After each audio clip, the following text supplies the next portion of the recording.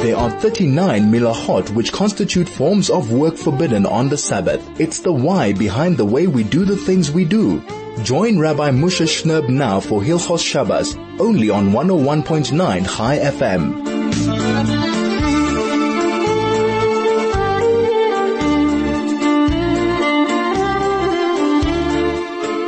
101.9 Chai FM. This is Soul to Soul, and Baruch Hashem, we've managed to get to another Erev Shabbos. We've lived through a week, Baruch Hashem, a week in which we celebrated or commemorated the Tisha B'Av. I hope that it was a day for you that was not too physically arduous, that you were able to handle the fasting. Baruch Hashem, I think it's one of the greatest chasadim Hashem has done for us, that we have Tisha B'Av in the winter, which of course has its double benefit. First of all, it is a shorter day, and of course at the same time, of course they're interrelated. The weather is much more pleasant than one hears about in the northern hemisphere. And I hope it was a physically not trying day, but at the same time, a day that we really utilized and got something out of, and heard something or saw something or was involved in something that moved us, that motivated us, that transformed us, that made us want to sort of sit up straight and say, hey, I get a little bit about what this is about. Well, we never can really understand it, as you were saying yesterday, that we can't really understand what it means not to have a Beis HaMikdash, but we can feel the distance, we can feel the pain of, if not HaKadosh Baruch Hu's pain, the pain that other people are going through, the suffering, the difficulties that people have undergone in the last 4 or 5 months since before Pesach, and families that have been ripped asunder, and never children without fathers or mothers, or spouses without spouses. Terrible, terrible thing. And that kind of suffering is real, is palatable, is something that we can get our teeth into, that we can relate to. But this week is Shabbos Nachmu, Shabbos Kodesh Pashas V'Eschanan. So let's perhaps move away from Churban. Let's talk a little bit about the very, very first topic that comes up in the Pasha. Moshe Rabbeinu v'eschanan el Hashem b'eis ha'ilim lemar. Moshe Rabbeinu says in his soliloquy that I davened to HaKadosh Baruch Hu. At that time, Moshe Rabbeinu, of course, was davening for the most important thing in the world. He was davening that HaKadosh Baruch Hu should relent on the shvuah he had made, and allow Moshe Rabbeinu to access it, to enter into Eretz Yisrael, which was Moshe Rabbeinu's greatest dream, greatest desire that he ever had, was to be able to go to Eretz Yisrael and fulfill the mitzvahs of Eretz Yisrael. And we know that tefillah was turned down, right? It's and this is such an important topic to talk about, because it really is something that accompanies a person throughout all his situations, throughout whatever is going on in his life, throughout his entire life. And that, of course, is the subject of tefillah, of davening. And we perhaps need to go a little bit deeper into this whole subject. We know that Chazal have said about davening that it's among the things of Devarim ha'imdim berumai shel olam. It stands in the very, very center of the world, that it's such a powerful force in kind of pushing the whole world forward. But the problem is, b'nei adam is zalzlim b'hem, as the one Brachas says. However, people don't treat it with the right respect, with the right honor, with the right kind of deference that one needs to have for a tefillah. You know, the Torah expresses here the tefillah of Moshe Rabbeinu, when Moshe was, as we know, begging before the Rebbeinu Shloim Hashem should forgive him for the one avera that he had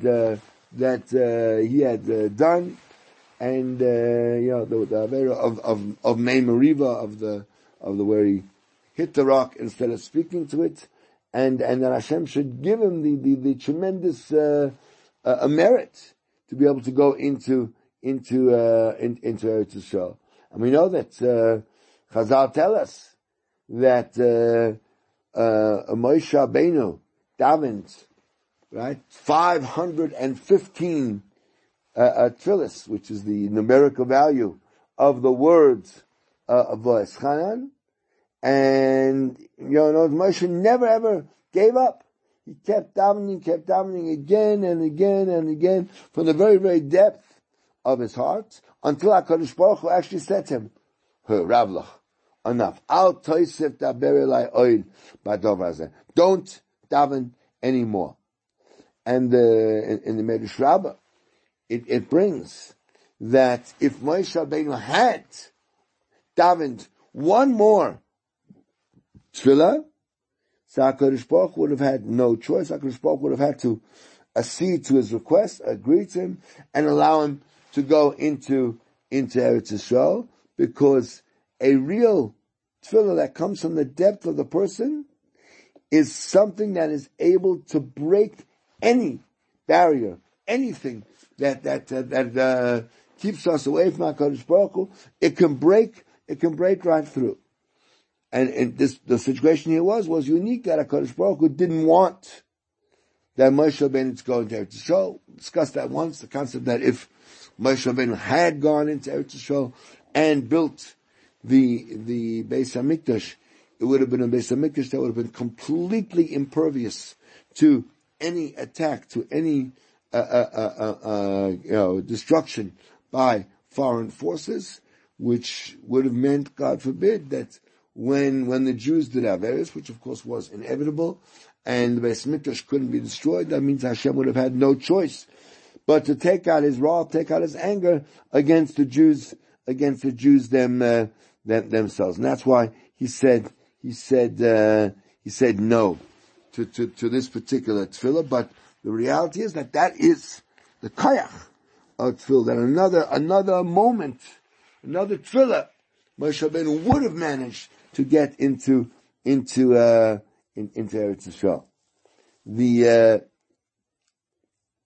In fact, the Rav Nosson Nata Shpira, the Megal Amukos, so we know he wrote a special sefer just on Parshas V'eschanan, and he wrote there 252 different concepts, different explanations, which is, by the way, the gematria of the word Ravlach, right, about Moshe Rabbeinu's tefillah, and why HaKadosh Baruch Hu didn't allow him in, and if one wanted to get a better understanding of it, so one can certainly learn that sefer. But we want just a little bit to bring the concept of tefillah a little bit closer to our own hearts, and to perhaps spend a few minutes learning some of the lessons that we need to learn about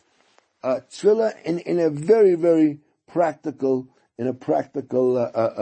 kind of situation. Because the truth is that it is such an important vehicle and such an important a mode of communication and of achieving what it is that whatever we need, whatever we want in this world can be done through tefillah, and it behooves us therefore to really try to understand what it's about and how it works, and the tremendous power and far-reaching influence that tefillah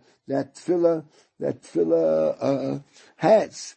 And maybe we'll just share after we come back. We'll just share maybe a couple of stories, a couple of anecdotes about how tefillah works, and wanted to give us just a bit of a musag, a bit of an idea of what davening is. It's something we spend so much time time doing. We're into 3 tefillas a day, and of course at special times of the year, we spend even extra time davening. In fact, now Tish B'Av's going, and we're 7 weeks away from the Yom Noraim, whatever the situation might be in this country, whether we will have shuls or won't have shuls, or some places might, whatever it is. But we're certainly going to be davening, and we certainly need chizuk. We certainly need to understand the full power and the full impact that our tefillas can have. So please stay with us. Don't run away. We're just going to take a short break and come back. This is 101.9 Chai FM. The program is, of course, Soul to Soul, and you are listening to the greatest Jewish radio station in all of Africa. There are 39 milachot which constitute forms of work forbidden on the Sabbath. It's the why behind the way we do the things we do.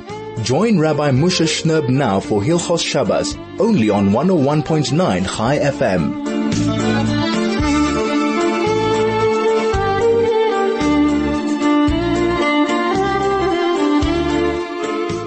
101.9 Chai FM. This is Soul to Soul. We're back on your radio here in Johannesburg. A beautiful day, a beautiful Erev Shabbos. Baruch Hashem, we've been blessed with wonderful weather as always.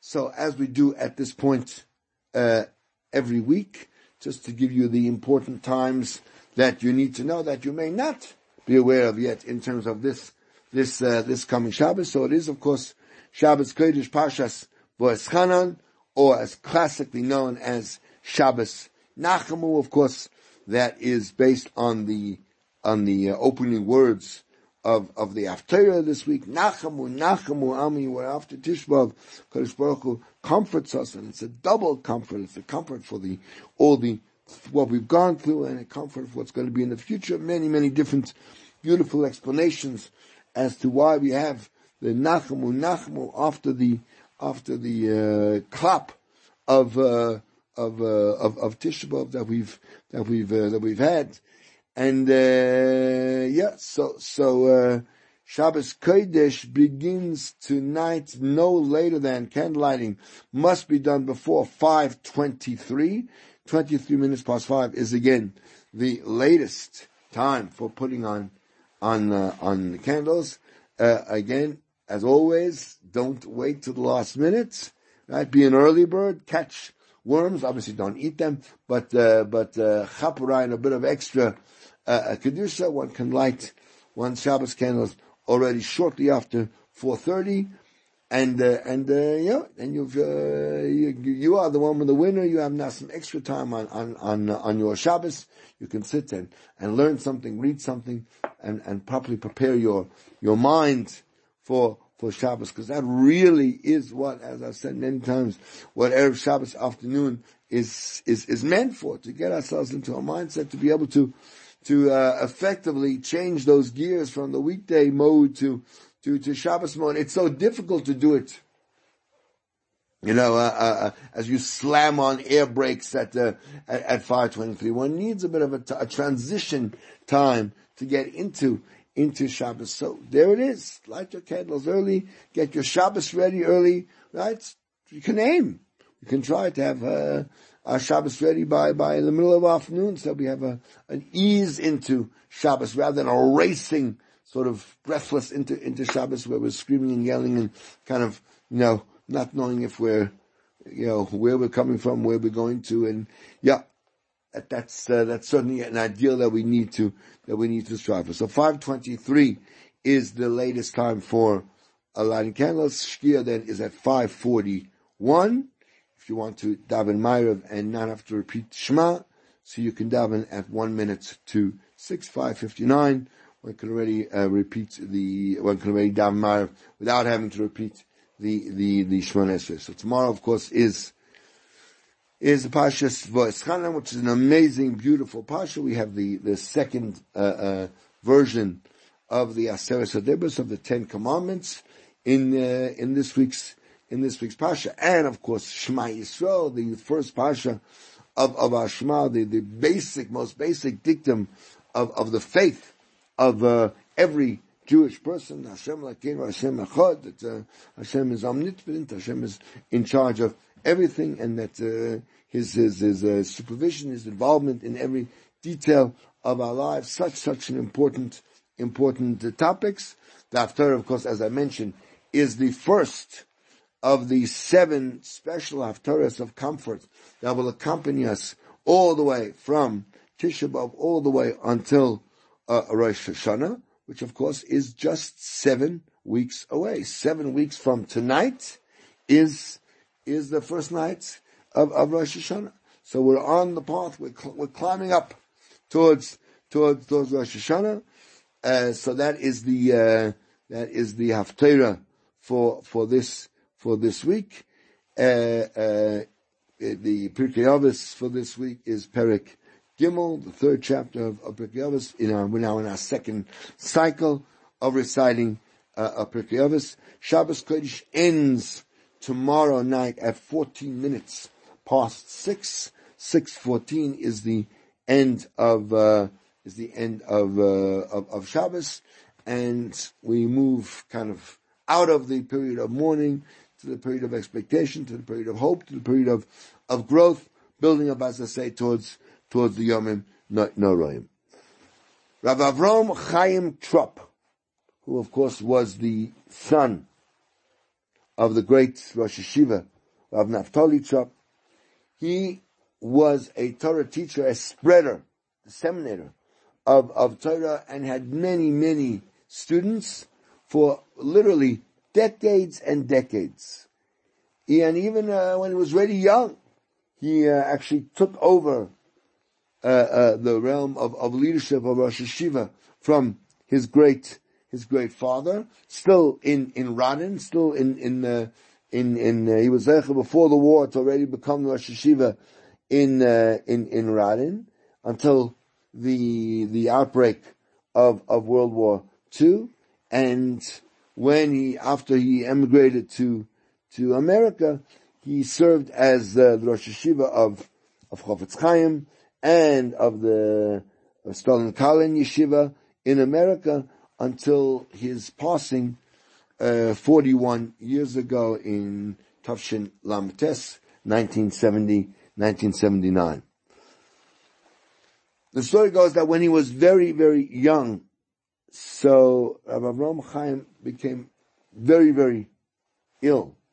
He unfortunately he was affected with the typhus plague, and his situation got worse and worse from day to day.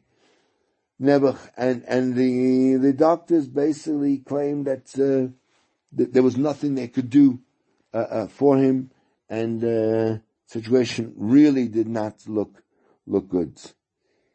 His mother, the great Tzaddikas herself, whose name was Pesia Miriam, so she ran to travel to the home of the Chofetz Chaim, and she begged in front of him, with tears in her eyes, about the situation of her son and the desperate situation that he found him himself.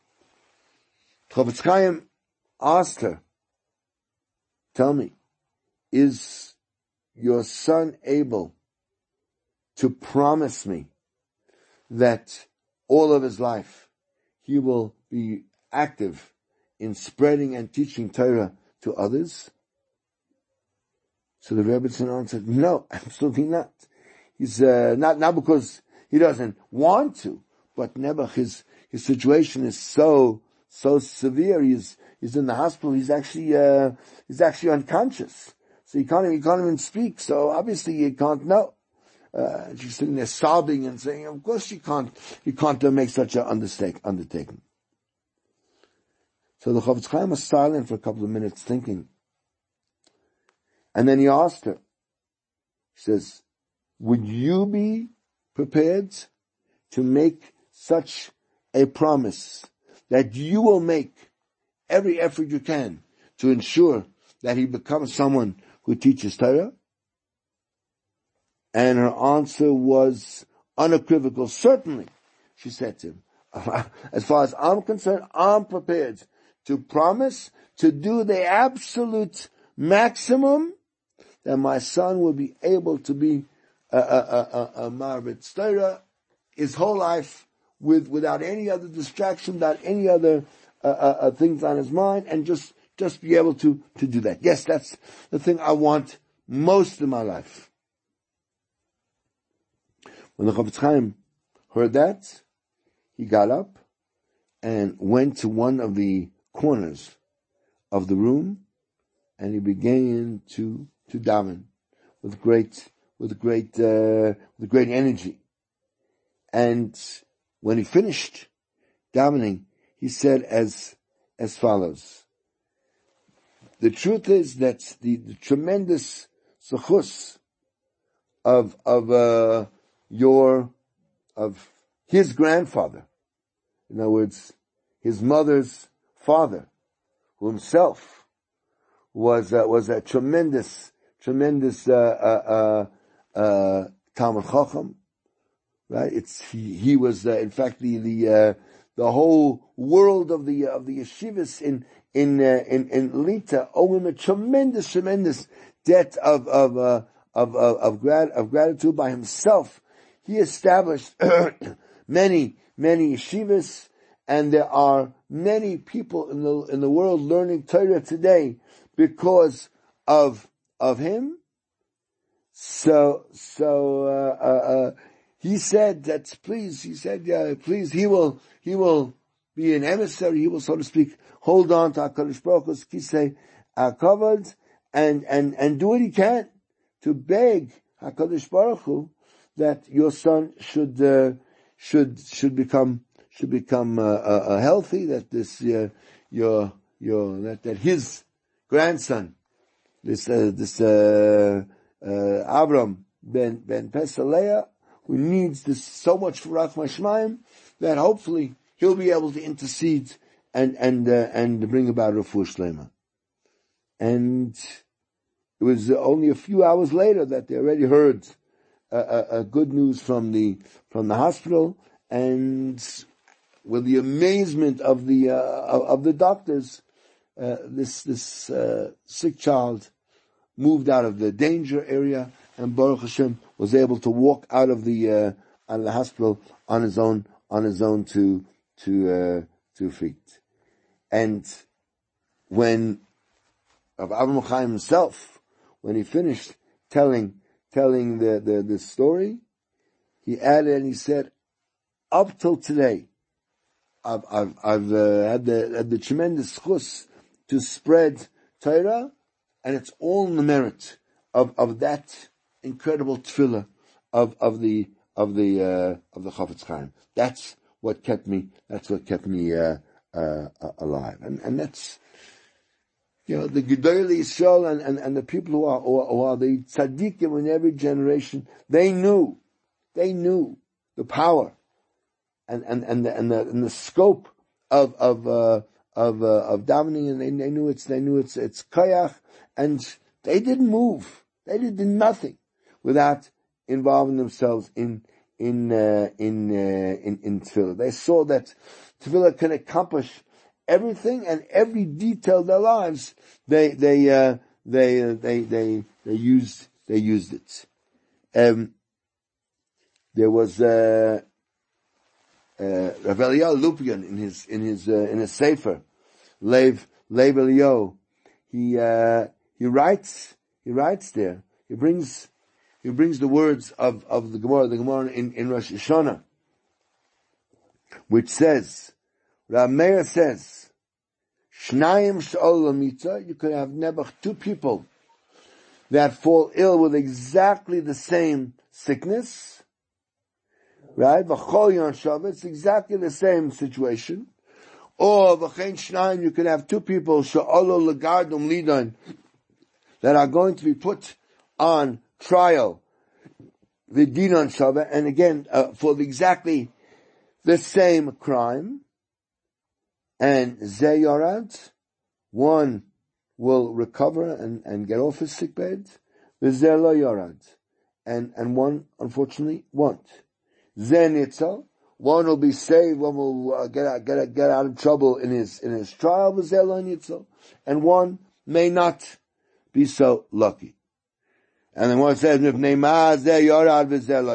how come one recovered and one didn't? How come this one was saved from a sentence and the other wasn't? So he says, one davened and his davening was answered, and one davened and wasn't answered. How come one is answered and one is not answered? So he says, the one who davened a complete davening, he was answered. Someone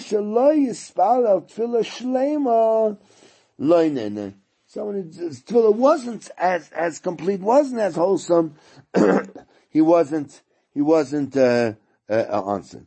So if Eli asked, what does it mean? What is a tefillah shlema? What is a tefillah shlema? Says Rashi says one word. He says niskaven, that he had kavana in his davening. Asks Rabbi Lupin, how did Rabbi Meir know? How did Rabbi Meir know that the one who was healed, or the one that was saved from the trial, was the person that merited so because he was mechaven in his davening? Who would be? There's so many other ways. Maybe even from the very beginning, it was never decreed in Shemayim that this sickness should vanquish him, or that he should go to get punished. Maybe that was the original Gezerah. Who says it was the fact that it was the tefillah that saved him? So he says, we see from here, says Rabbi, that there's no question about it. That certainly, if the Gemara says that two were in exactly the same situation, that means that both of them in Shemayim originally had the same Gezar Din. The same thing was supposed to happen to both of them. And one was saved only because he davened a tefillah shlema, a tefillah with kavanah.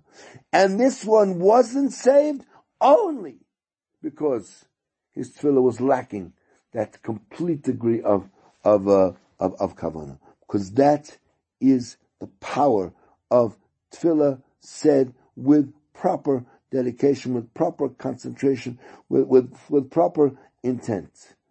A tefillah that's said with the right kavanah has the power to even create a revolution and turn the whole world over and to break right through all the different heavens, Pashat, right? And even to alter, to turn over a decree that was made in Shemayim, because ein davar oimet lifnei atfilah. There's nothing that stands in the way of a davening.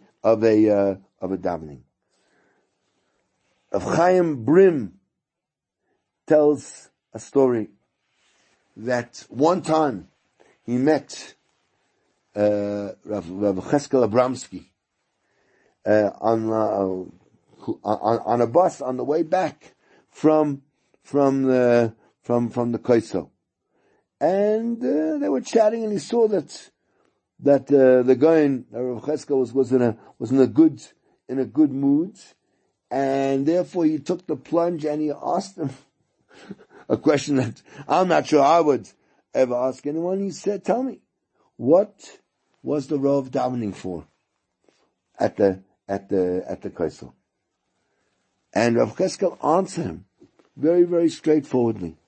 He says, "I said to HaKadosh Baruch Hu, I said, Rebbeinu Shalom, Master of the universe, it's time already. Send please the Mashiach, right? And why do I need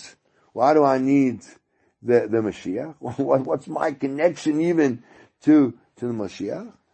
Says, because I want nothing more than to be able to learn Torah with him. I want to sit with Melech HaMashiach, because obviously Melech HaMashiach learned Torah directly from you, the Rabbanu Shalom, without any middlemen. And therefore, my greatest desire is I want to learn Torah with Melech HaMashiach. However, in the meantime, until Rabbanu Shalom, until you decide to send the Mashiach, then I'd like to ask a favor from you, HaKadosh Baruch Hu. Rabbanu Shalom, please, would you learn with me? Would you be my chavrusa? Would you learn Torah with me? Will you open my eyes so that I can see beautiful insights of your Torah?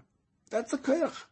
When we're sitting and when we daven, HaKadosh Baruch Hu will learn Torah with us, and we have this Yata D'Shmaya to achieve anything we want through our davening. They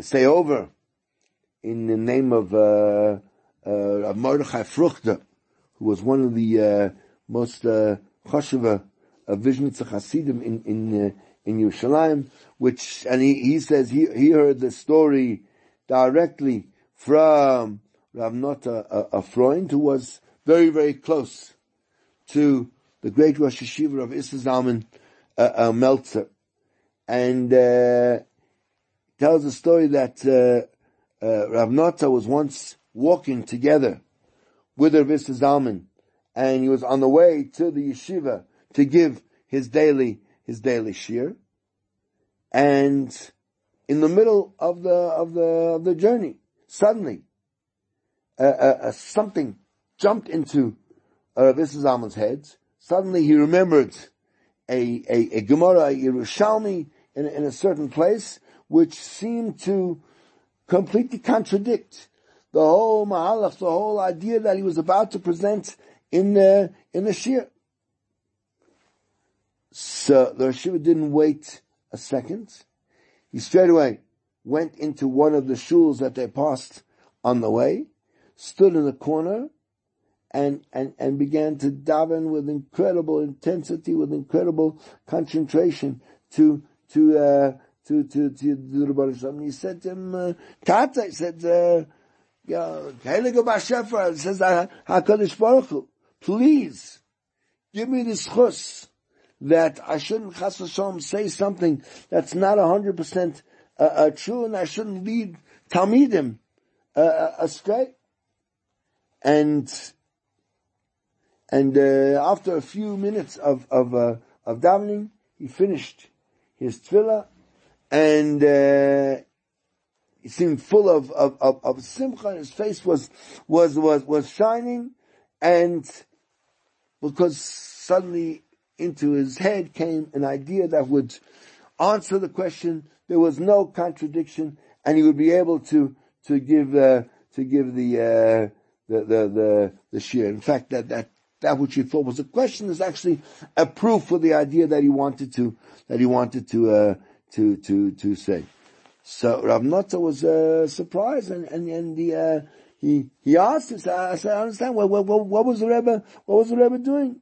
He says, no, it happens quite often to me. I often do this. That's the power of tefillah in any situation. It's something we have to learn how to use in any situation. Tefillah is something that we can take advantage of wherever we are, anytime we're facing any kind of a challenge, any kind of a difficulty, anything where it looks like it's not going to go the way we want it to. Daven to HaKadosh Baruch Hu, and you'll see that things can and will happen. We'll be back in a moment. This is 101.9 Chai FM, soul to soul. Stay with us. There are 39 milachot which constitute forms of work forbidden on the Sabbath. It's the why behind the way we do the things we do. Join Rabbi Moshe Shnerb now for Hilchos Shabbos, only on 101.9 Chai FM.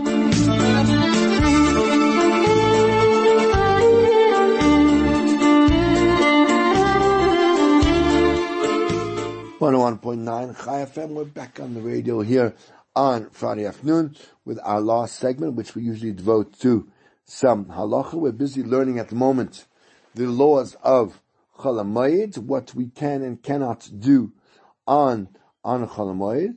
So let's talk a little bit about food preparation during Chol HaMoed. So we know that when we've spoken at length that since through these special meals that we have on Chol HaMoed, so through that we fulfill the mitzvah, the obligation of rejoicing and celebrating on Chol HaMoed. So therefore, one is allowed to do on Chol HaMoed any malacha, any activity which is needed for the preparation of foods that I will need during the course of the Yom Tov. This includes, and inter alia, among the things that are included in that, also includes even activities that might require quite a degree of expertise, chef-related type things, and even the type of work where there might actually be a lot of difficulty, a lot of time and effort needed to bring them about. And the truth is, even though we already said that on Yom Tov itself, one is allowed to also do various tasks for the purpose of preparing food. There is a significant difference between what is permitted on Yom Tov and what is permitted on Chol HaMoed. That on Yom Tov, Chazal allowed only those type of tasks that a person would usually do domestically just for his day-to-day food consumption. His cooking, his baking, and things like that.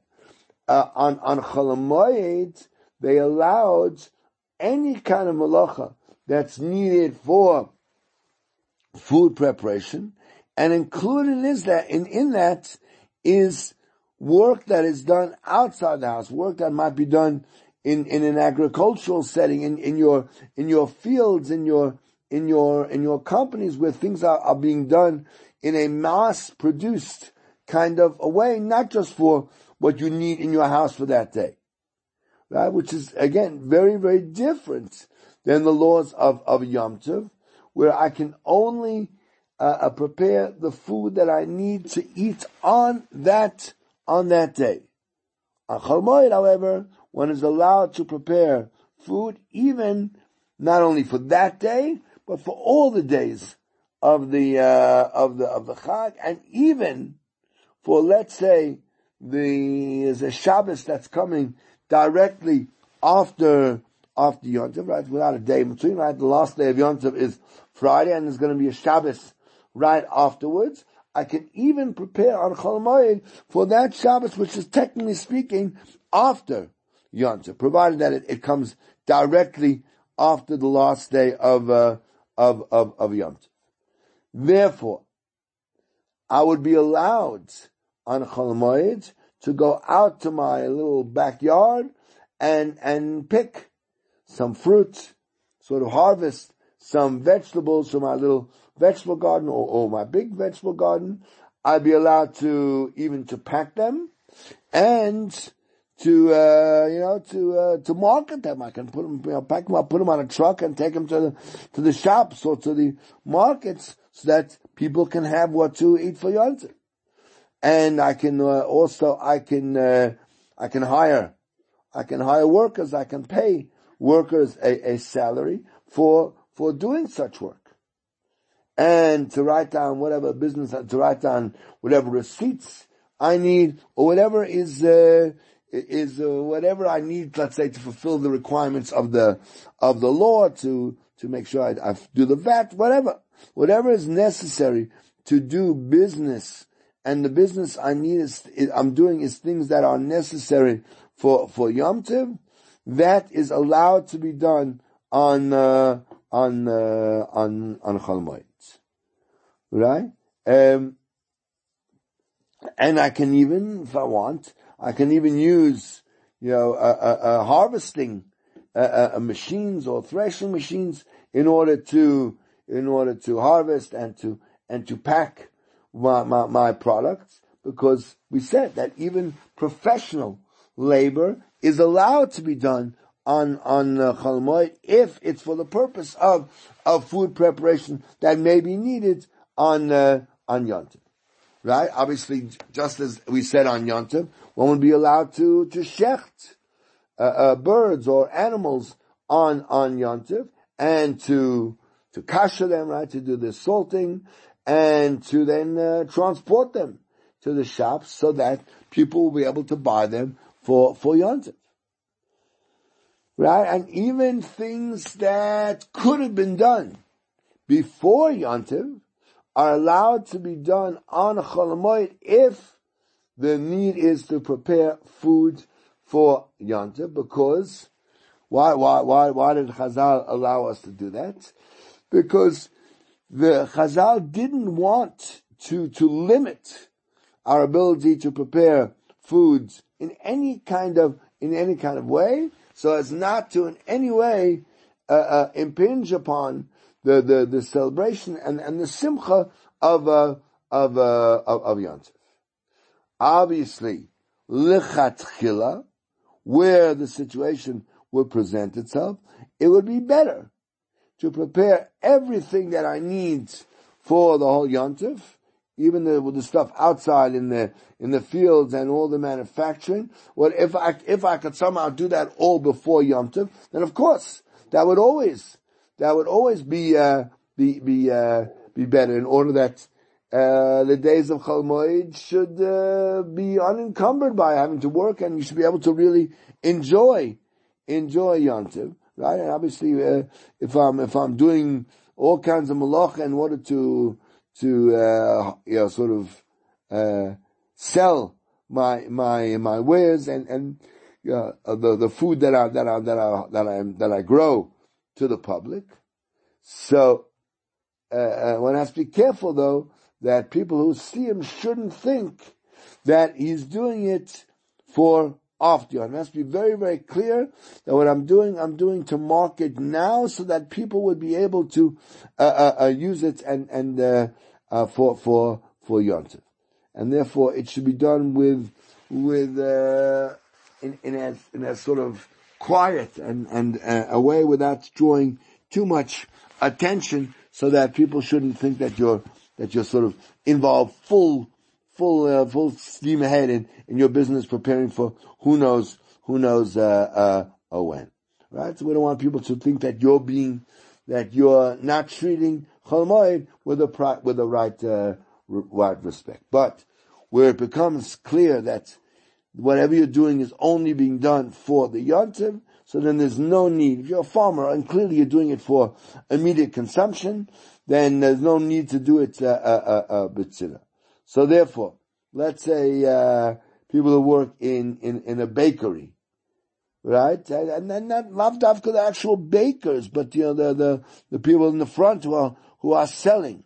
So they're allowed to work normally, because everyone knows that what they're doing is they're preparing cakes and fresh chalas for the Yom Tov itself. But let's say if you're working in a factory where you're making, tin food, or you're making sweets or something like that, where obviously, yes, you are also preparing stuff that may be used on Yom Tov, but it's very likely that stuff's going to only reach the market, or certainly still be around afterwards. There one would need to tone it down and work in as kind of subtle and as quiet a way as possible, because there it's not so clear to people that see you that it's dafka being done for Yom Tov itself. It would be obviously forbidden to do malacha on Chol Hamoed that's explicitly for the purpose of using during the weekdays after Yom Tov, right? But again, you don't have to sit and figure out exactly how much I need to make for the next day's Yom Tov. I can do it with a generous hand and prepare what I think would be enough for all the food needs of Yontiv, right? And I can prepare generously for all the days of the Yontiv. And if at the end of the day some food is left over after Yontiv, you can use that, because that wasn't your intention. Your intention was to prepare for Yontiv, and you had a little bit of extra. That's definitely not a train smash. On the condition that you shouldn't employ a subterfuge, right, to make it as if you're preparing for Yontiv, when really you yourself absolutely know, and your intention is to actually prepare for after Yontiv, right? And any farmer that really sort of grows fruit or vegetables or grain, so even though he obviously could sell them to a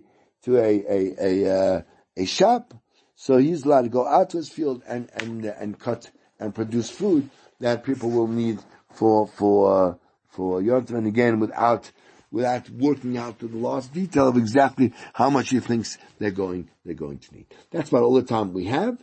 So I'm just going to take this moment to wish you all an amazing Shabbos. Shabbos Nachmu, the happiest Shabbos of the year. Let's make it beautiful. Let's make it warm. Let's make it an amazing family experience. Learn some Torah. Get some insights into the Pasha. Right? Especially as we come out of Tisha B'Av, we're inspired. We're starting to move towards Rosh Hashanah. Everyone, let me wish each and every one of you a beautiful and prosperous good Shabbos.